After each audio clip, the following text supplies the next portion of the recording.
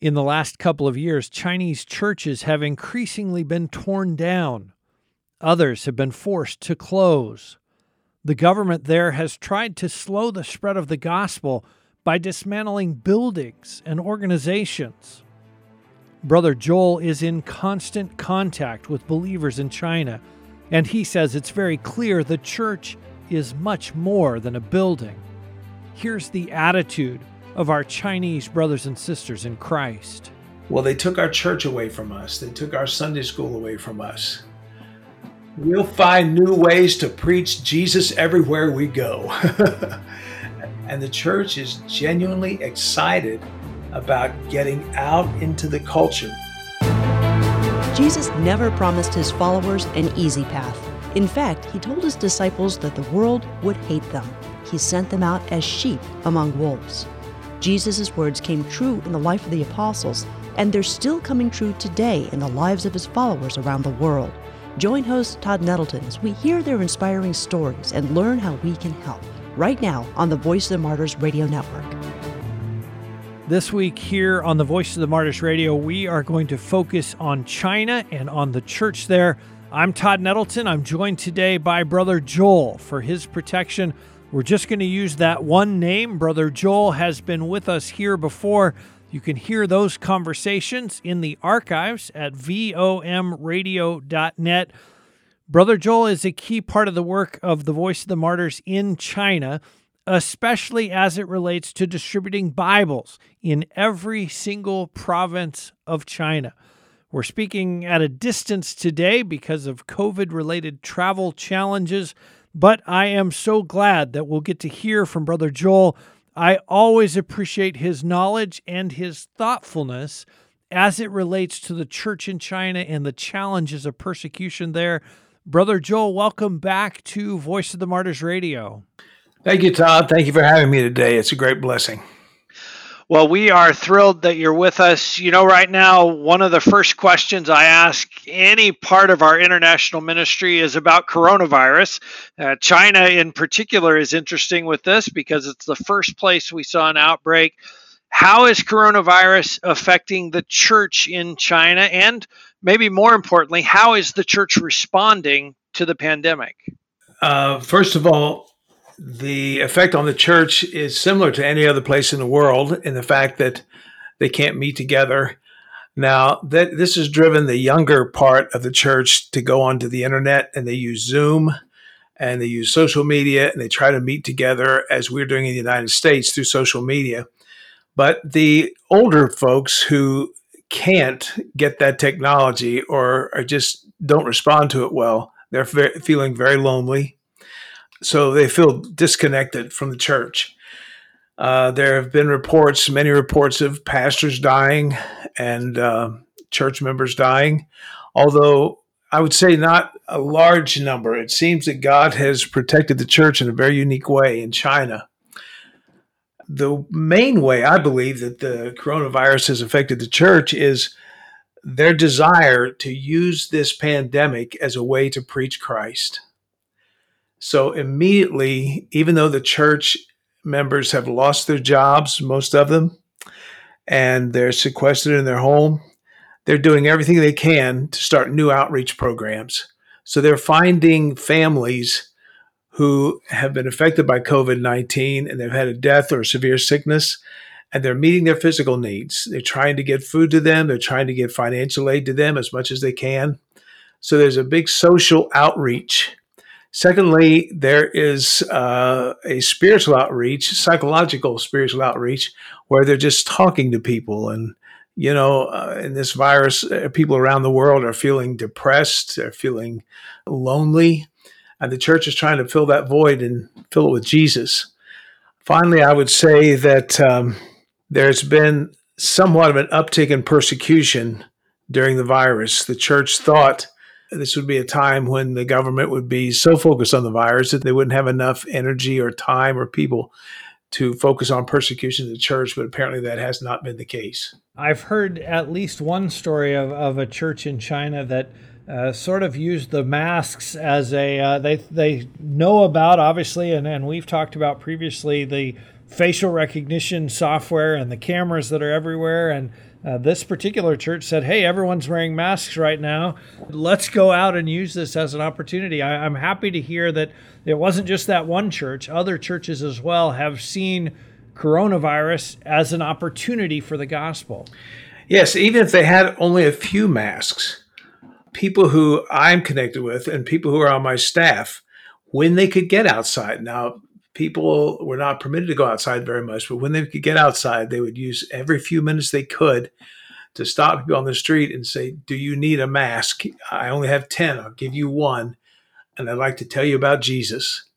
And so it's just tremendous the way the church has used this for evangelism. I think there is a lesson there for American Christians as well. Every crisis comes with an opportunity for us to reach out and share the gospel.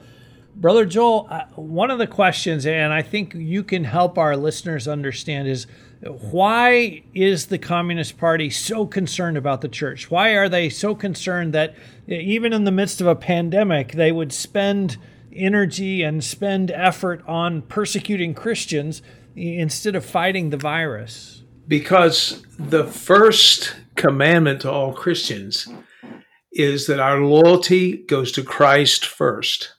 This goes back to the days of the Roman Empire. The emperors of Rome really didn't care what God you worshiped or how you worshiped him, just as long as you build an altar to the emperor first and do sacrifice and give honor and praise to him. If you give him your first loyalty, then you can do whatever you want after that. And this is the issue with the Communist Party, the Chinese Communist Party, especially since President Xi Jinping has been in power. They are demanding that every citizen of China commit their first loyalty to the Communist Party of China. Christians will never do that. The government sees that as them being dissidents. They're not dissidents. They're not politically active. They're not trying to overthrow the government. They're not demonstrating for democracy. They simply say, we will obey and love Christ first. And that really scares communists. And I think there's a perception that President Xi himself is sort of leading this effort, that he personally is very opposed to the church. Is that your sense too? Is that accurate, or is this more broad than him sort of spearheading it? That's exactly correct. This is the brainchild. This idea is the brainchild of Xi Jinping, which started in 2012 when he became the chairman of the Communist Party and the president of China. And he used approximately the first 5 years to, under the guise of an anti-corruption campaign, he began to get rid of all of his enemies. So he started first with the Communist Party, and he arrested, tortured, and disappeared about 1 million of his own Communist Party members.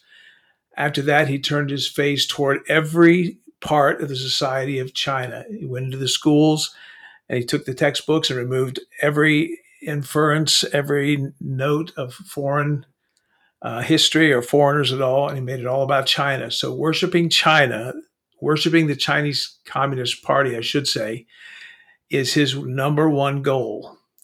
And so he must persecute Christianity because they're the last holdouts. You used the word worship, and I want our listeners to understand you're not kidding, that literally that there is that sense of worship. We had a picture in our magazine earlier this year of a woman literally on her knees at an altar in front of a picture of President Xi. So you're not joking when you say he wants to be worshiped by the people. No, the churches that are left stand, all the three self-churches, they've removed many of the pictures of Christ. They removed the crosses. In place, they've put pictures of Xi Jinping. And they are required to open their services by singing songs of praise to the Communist Party, songs of praise to Xi Jinping, songs of praise to China as a nation. So this is nationalism on steroids, and it is true worship. Let's talk a little bit about some of the new laws, because I know they put in some new regulations early in 2018. They have put in some more new regulations in 2020, earlier this year. What changed because of those new laws? Mostly, and I'm still translating the newest laws for 2020, but mostly it's more direct acts of worship. So, to my understanding, it's more of what I just explained about controlling the actual worship and the message that goes from the pulpit. More restrictions on what can be preached. You know, one of the things we hear from the Communist Party is, well, if the church would just register, they wouldn't have persecution, there wouldn't be a problem. Well, we're just asking them to register, and oftentimes they'll point to the American church. Hey, you guys register for tax-exempt status, so, you know, it's just like that. What's the reality as far as registration? What does it mean for a church to be a part of the Three Self movement? What does it mean for the pastor? What kind of sign-off does he have to get from week to week on his activities? Okay, so first is the entire concept of registration. And we've heard about this for years. There really is no such thing as registration of churches in China. Traditionally, there is the Three Self-Patriotic movement, that is the legal church that is controlled by the bureaucracy, the government bureaucracy, which controls religion. Now, if you're in the Three Self-Patriotic movement, you must report to that government agency, that atheist agency, every week. You have to submit your sermons to them for approval. And believe me, there are brilliant people in think tanks around America who have studied this, and they have assured me that, yes, the sermons are being monitored and they're being censored every week. So this government agency, whose name has changed in the last several months, they control every aspect of the church. Now, you don't register with the Three Self-Patriotic movement. You join and you become a Three Self church. The only other institution is the house church. The church in China was founded as a church in a family's living room. That's what they call it, the family church.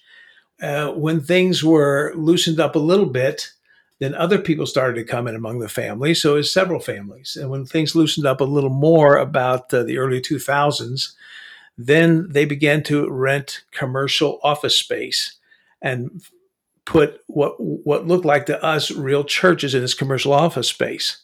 They were not registered. They were not Three Self. And so they still called themselves Family Church, Jiaoting Jiahui. Well, that became a little bit uncomfortable for some people, so they started to call them the unregistered church. If you call them the unregistered church, that means there's a process of registration. But I promise you, we've studied this. There has never been a process for a family church to register their church. So there's never been a registered house church. The only thing you could do as a house church is join the Three Self movement. And it's important to know that difference because over the years, Western church leaders listening to the government of China and trying to cooperate with the government of China very sternly condemned and scolded the house church leaders and said, you should just go ahead and register. Look, we all register in the United States.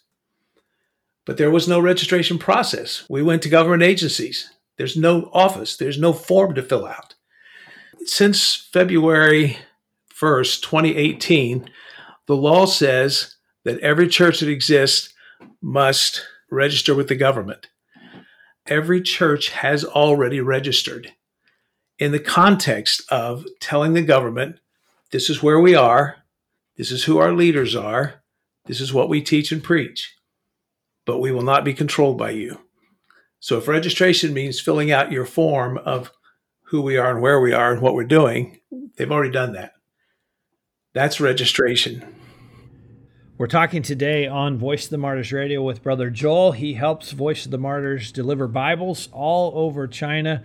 So, Joel, we've talked about these new laws and new regulations. What has happened to the church since early in 2018 when the first set of these regulations took effect? How has the church responded, or what has that meant for them? I'm going to give some statistics that are not from detailed research, but they're just what our coworkers and our staff are telling me is their perception of what's happened in their country. In the beginning, just before February 1st of 2018, the government threatened the church and they said, we're going to shut all of you down because all of you are illegal. Every non-Three Self-patriotic movement church is illegal. So you're going to be shut down. So the church planned for that. Approximately 50% of them voluntarily closed and divided into small groups of 10 to 20 people. About 30% of those who were left were violently attacked.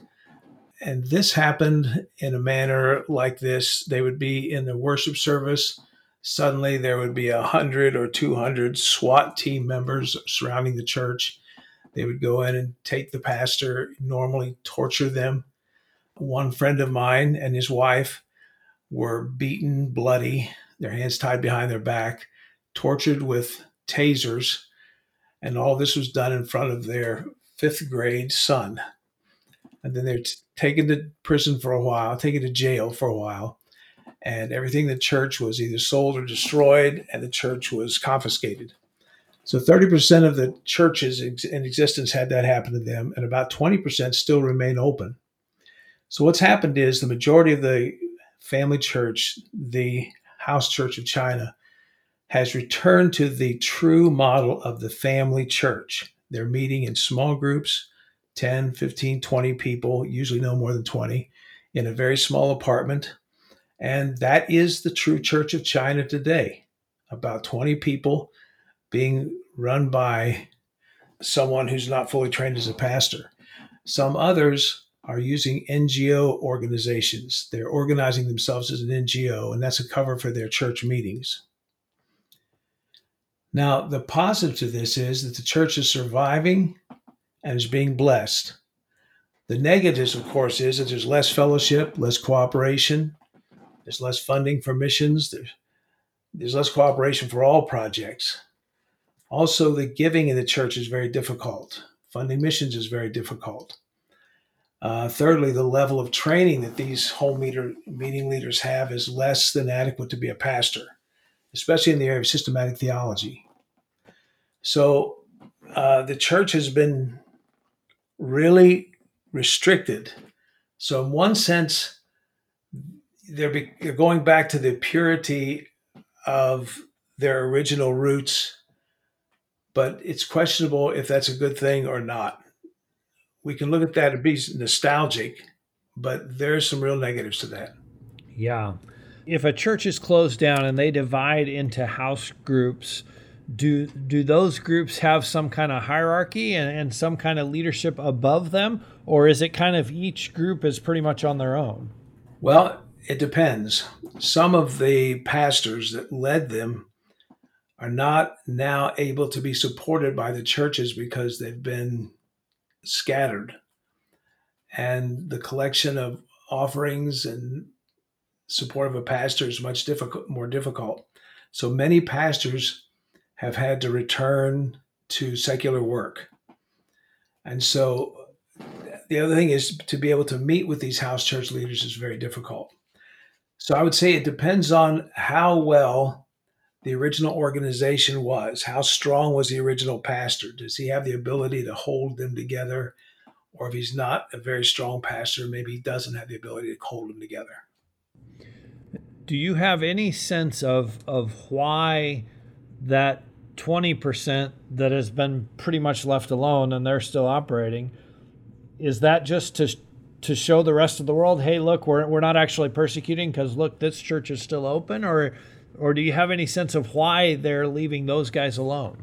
I don't. What I know is that every locality, every small town, every city, the police leaders and the government religious leaders of that area, they have to prove to Beijing and they have to prove to Xi Jinping that they're doing their job. So they have to close violently a certain number of churches. So I don't know if they just don't have the heart to close them all and if they're finding excuses to keep some open. I think that in most cases, this is just the providence of God. Well, God has certainly looked out for the Chinese church over the years since the Communist Party takeover. When a church is closed, and we talked about some of them go into small groups, if I'm just a regular person in the church, what is my experience of that?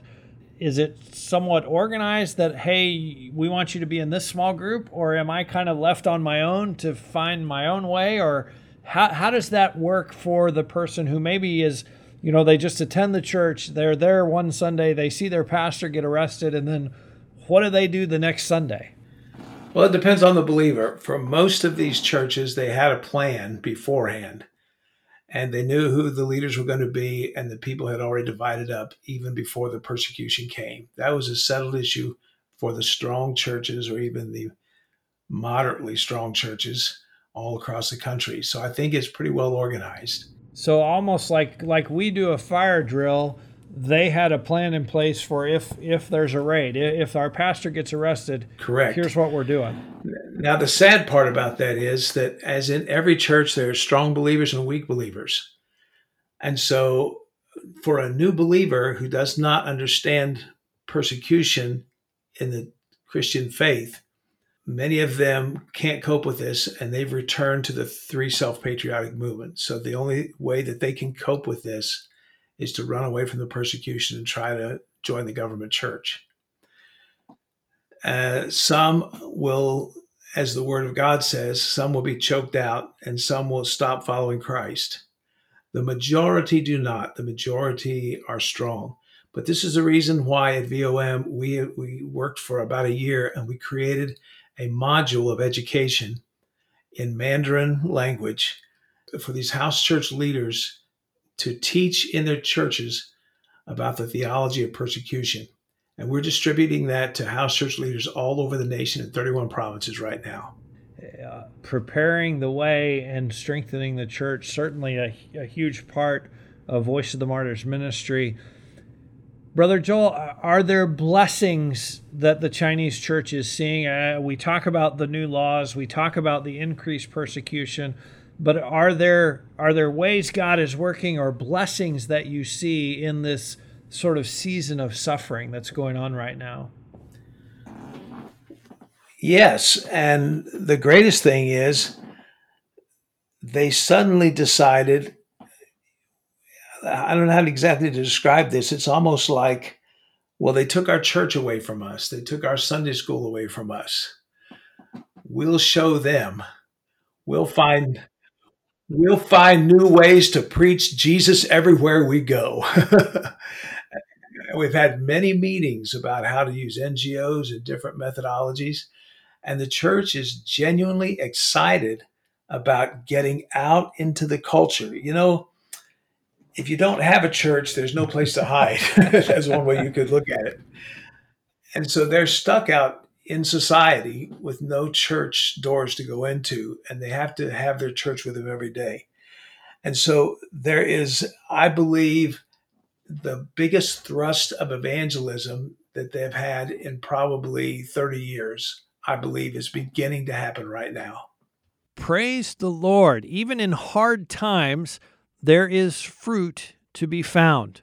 Brother Joel's been telling us about some of the challenges and some of the amazing opportunities happening in China right now, in spite of a pandemic, in spite of a wave of persecution against the church. We didn't have time to share our full conversation with Brother Joel, so he's going to be back next week so we can continue telling you how to pray for our brothers and sisters in China. And in the meantime, you can hear more from Brother Joel. He's been our guest previously on Voice of the Martyrs Radio. You can hear those conversations at vomradio.net. Just click on the search icon, search for Brother Joel. He distributes Bibles on behalf of the Voice of the Martyrs throughout China. He has many amazing stories to share. You can hear every past episode when you visit vomradio.net or search for VOM Radio in your favorite podcast app. Many of our brothers and sisters in China face intense pressure to renounce their faith in Jesus Christ. And that pressure can begin at a very young age. Some teachers, even in elementary school, have been known to line students up along the walls of their classroom. And then the teacher goes one by one and looks at the child and say, "Did your mom and dad talk about religion? Do you ever talk about Jesus?" Are you a Christian? I hope you'll be back with us next week to hear Brother Joel share the rest of that story right here on the Voice of the Martyrs Radio Network.